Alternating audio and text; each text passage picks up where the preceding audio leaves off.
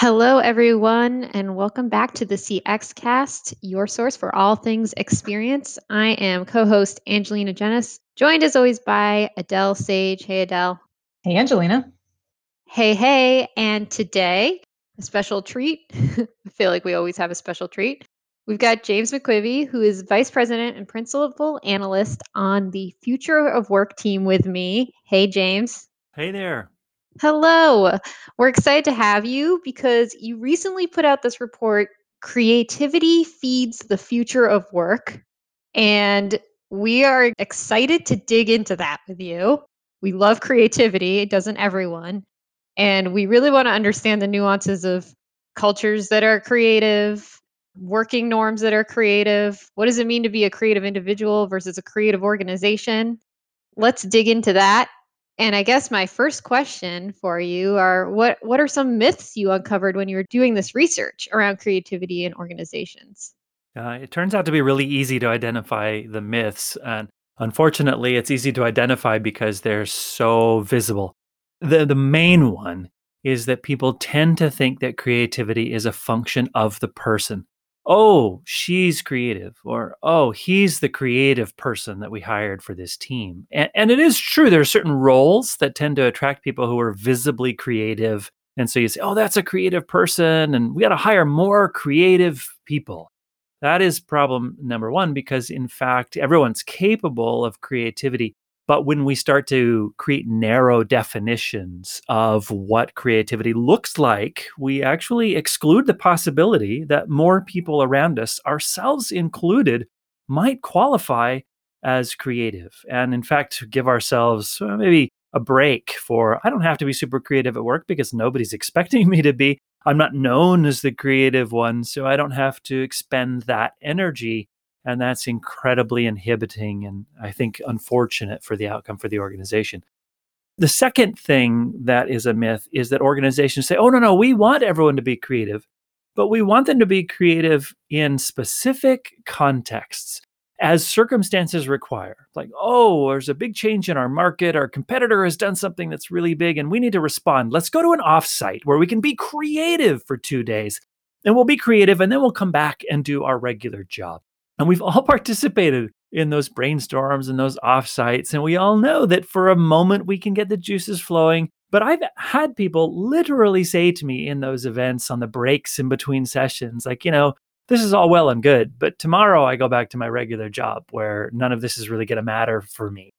And that's a very unfortunate admission on the part of people, that they recognize that what's being asked of them, maybe these 2 days out of the entire year, is not relevant to the rest of their job, that they're not being asked on a regular Monday to be creative at work. So those two big myths are the ones I'd love to smash, which is that being creative is a function of who you are. And the second one is that we need creativity only in narrow, specific circumstances that require it. I'm definitely guilty of saying I'm not creative, but I do my best to foster creativity in others. So thank you for the reminder that we need to believe in our own creative abilities. In the report, you talk about individual creativity versus organizational creativity. Can you talk about what that exactly means, what those types of creativity are? I'll tell you the backstory to this report because that's where it comes from, is trying to understand whether we could measure individual creativity and separate it from organizational creativity. Because I haven't encountered that executive who says, oh, I don't want people to be creative. At least I don't think I have.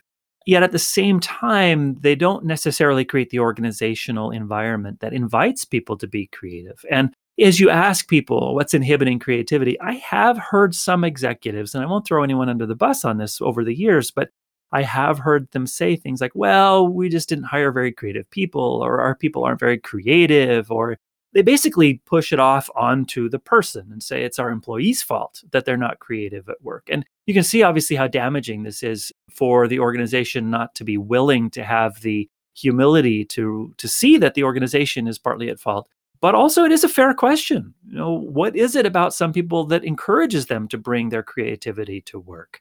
And I say it that way because I'm trying to get us away from thinking that people either are or are not creative. One of the things that's most important to understand about the difference between individual creativity and organizational creativity is that the individual may well be incredibly creative, but just choose not to manifest that part of themselves at work. Because why would you? How many times have you again been to that meeting where someone says, "We want all of your best ideas," and in everyone's heads are the memories of the last time they offered a really sharp idea that they thought was worth discussing, and it was dismissed out of hand, and someone said, "Oh, we tried that before." Or it wasn't maybe dismissed out of hand, but it never got picked up. No one followed up on it, and no action came out of it. Well, people aren't dumb. They're going to learn, oh, when the boss asks for ideas, they don't really mean it. Well, what does the boss walk away with? Oh, my team, they're duds. They don't have any creativity in them. And in fact, the team might be at home inventing amazing new, I don't know, quilting designs, or approaching their training for their triathlon completely uniquely and creatively. But when they show up at work, they do what they're being paid for and go home. Well, whose fault is that? So anyway, we wanted to separate those two things. And it turns out you can actually separate them. And what you find is exactly what I've been hinting in the last minute of conversation, that there are people who manifest curiosity and mental agility, which are components of creativity, but don't do so at work on a regular basis. So what that means is you think of it as, I don't know what metaphor to use here, but someone has whether it's a cell phone battery or a fuel tank, it's full of energy. It's just that when they show up at work, they're in battery saver mode, if you want to think of it that way. Maybe that's the right metaphor to apply there. And so you have to ask yourself, okay, even though the raw materials might be there for some people more than others, and it is true, I'm not going to pretend that everyone is magically creative and they just open their mouth and creativity would flow out, partly because we've never taught people how to be creative, how to demonstrate their curiosity, how to respond to an invitation to be mentally agile in a way that would stimulate more creativity. We don't usually teach that. Did you go to Curiosity 101? No, No. none of us did. So fine. Those are all issues. People have a certain amount of raw material, and then they need to be trained on how to use that raw material creatively at work. But then work is really on the hook to create the organizational creativity, and it can't be done in that once a year offsite at some wooded location where you tell everyone to be creative. It has to be a daily effort. That has to be the way that people think, oh, work wants me to be creative. Otherwise, they will stay in battery saver mode. They won't turn on, full battery mode. That's really interesting that you broke down creativity into a few different categories of behaviors, like curiosity and agility. I don't think of myself as someone that can just sit in a blank room and come up with amazing ideas. But if I understand you correctly, it's about maybe doing research and making connections between things could be considered that, figuring out how to do things, iterating on things, doing things slightly differently could be creative. So it's almost like there needs to be some bit of education around what creativity is. Is that something you've seen in the research? 100%. And it shows up, as we've written the report and clients contact us to discuss it in more in depth. And they'll say things like, how do we create a creativity culture? And I'll say, well, first of all, don't send around an email telling everyone that the company wants them to be creative. Well, that doesn't work. do anything. Yeah. Well, unfortunately, many companies have tried that. You'll have an executive say, we want you to be creative, or sometimes they use the word innovative interchangeably with the word creative. And there is a difference, which we can get to. But they don't then equip people to understand that creativity, like any other thing that our bodies are capable of, mentally or physically, you have to repeat something. You have to train yourself to do it. It's like playing the piano. It's like running marathons. You don't just suddenly decide to run a marathon and suddenly can. I mean, most of us can't. But you train those muscles. You put the miles on your legs. The same thing, and that's true actually for a 5K or a marathon. It doesn't really matter. I don't know why I picked marathon, but the same thing is true about playing the piano. You don't just sit down and say, well, I logically understand how music is written, and so I can just read the notes on the page and turn them into beautiful music with my fingers. No, your body has to go through the motion of doing that over and over and over until you have a generalizable fitness and an ability to read music and play it, an ability to go out and run and use your legs to do things that require exertion and effort. The same things are true about creativity. We have to specify these are the component muscles of creativity, and each of them can be developed independently. But more importantly, they have to be rehearsed. You have to train these things so that in a moment where someone says something that you didn't anticipate they were going to say, instead of your brain trying to say, is that true or false, which is a very common way for us to interact with the world, your brain says, what could I learn from that? How could I reply to that? What could I add to that? How could I expand that thought? Well, those are muscles that if you haven't ever used, you don't magically know how to use them in that moment. And so we're trying to help people recognize that this is a set of skills that you can develop. And I briefly mentioned curiosity and mental agility. Those are probably the two that we work on the most because they are easiest to work on, if we're frank. But secondarily, they're also incredibly effective in that you can already see, even in a couple of hours, how effective they are to improve. You'll often hear people talk about, well, we want to talk about lateral thinking, or they'll just say creative thinking in general, or critical thinking, which is kind of an old term now that has kind of been watered down from its original intention, unfortunately. And I try to step away from all of those phrases because people think they know what they mean. And I say, let's think about curiosity, which is the ability to seek out and learn entirely new things.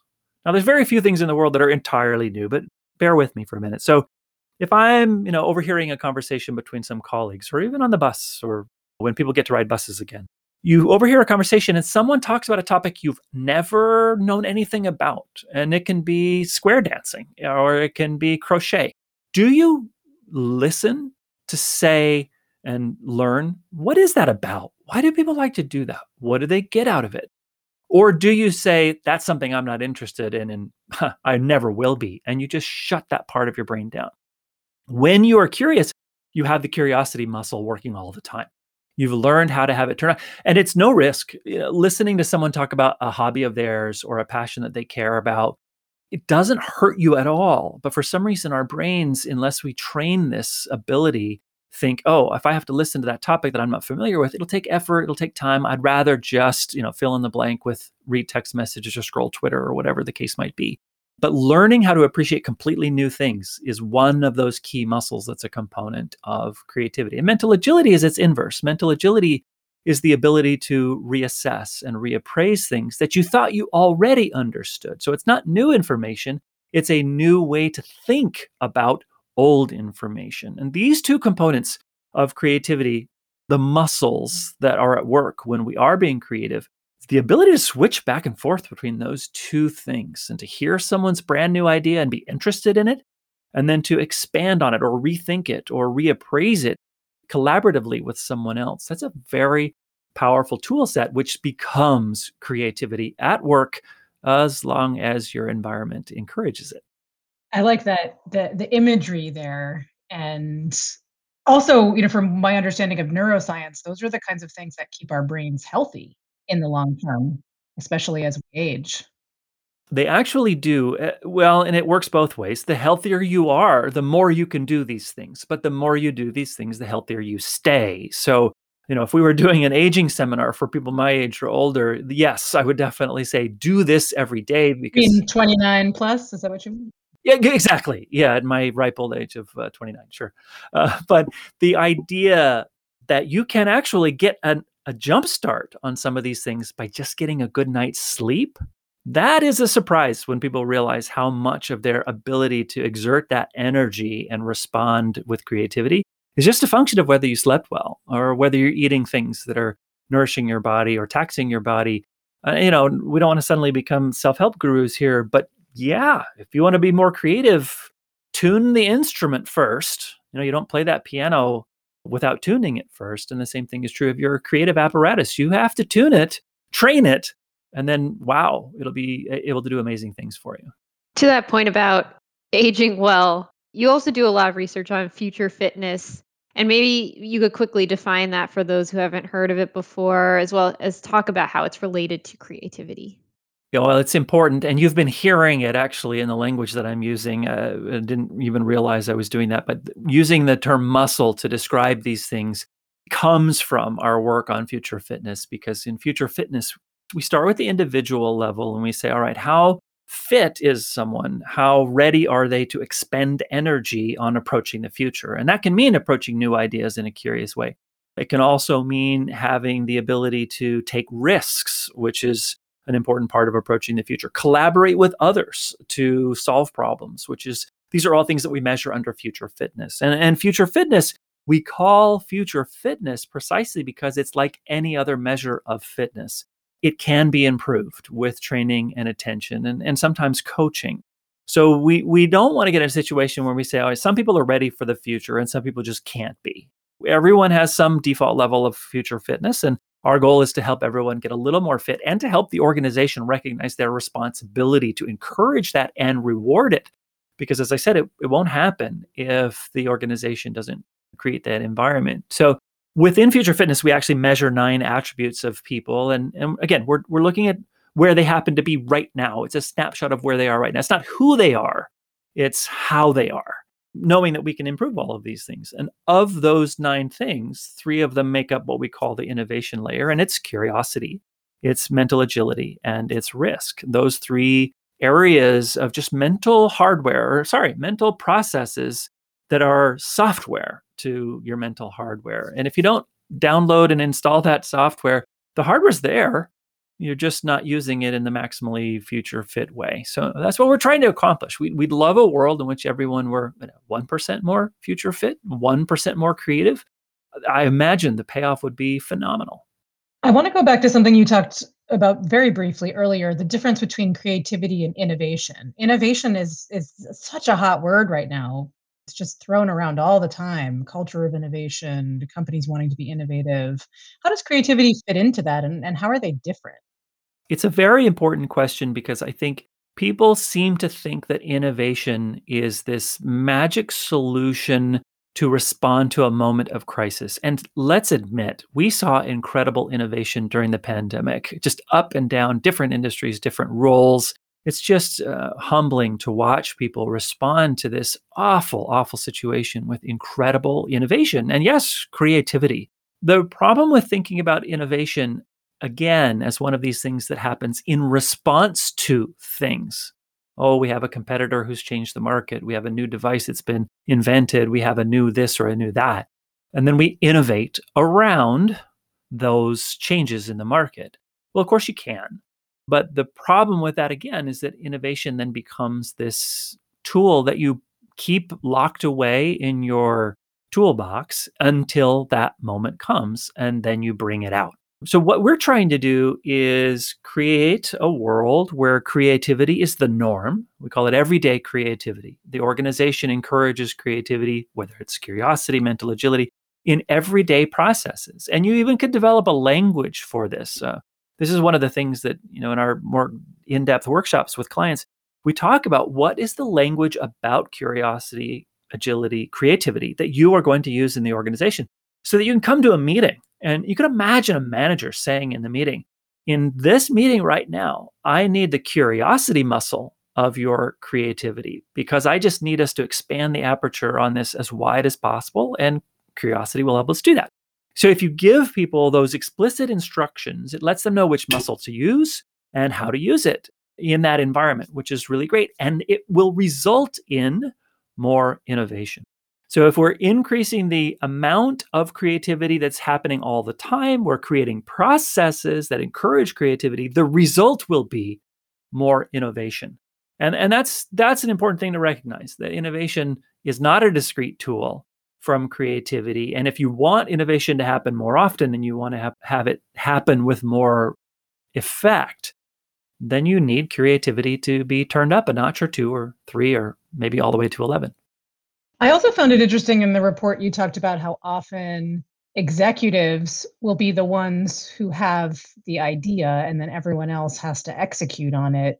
And so the idea that the creativity is only allowed at the top echelon of an organization. This is really an unfortunate and awful thing about the history of business, is that the model for the past was that the people at top, and maybe it's the founder, maybe it's the inventor, if you want to go back to something like the invention of the iPod or the invention of the BlackBerry, which was created by a single individual who started one of the most successful devices in history, is the BlackBerry.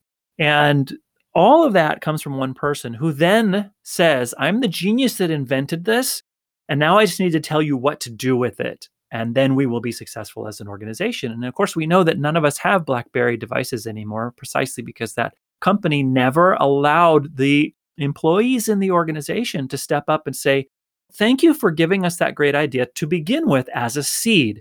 But my own creativity has led me to innovate in thinking about our market, about our customer, about what's happening with this new thing called the iPhone. I mean, it's a well-documented case study by now. It's so long ago that we've probably even forgotten some of the lessons that we could learn from it. But that was a classic case where what was a very creative and innovative founding of that organization didn't persist as such, precisely because individuals in the organization were never empowered to generate their own hypotheses and their own tests of whether the product should be or could be evolved to meet the evolving needs of the customer base. So if you were to say, well, maybe that's a one-off example, and maybe that's just BlackBerry, and my company's not like that.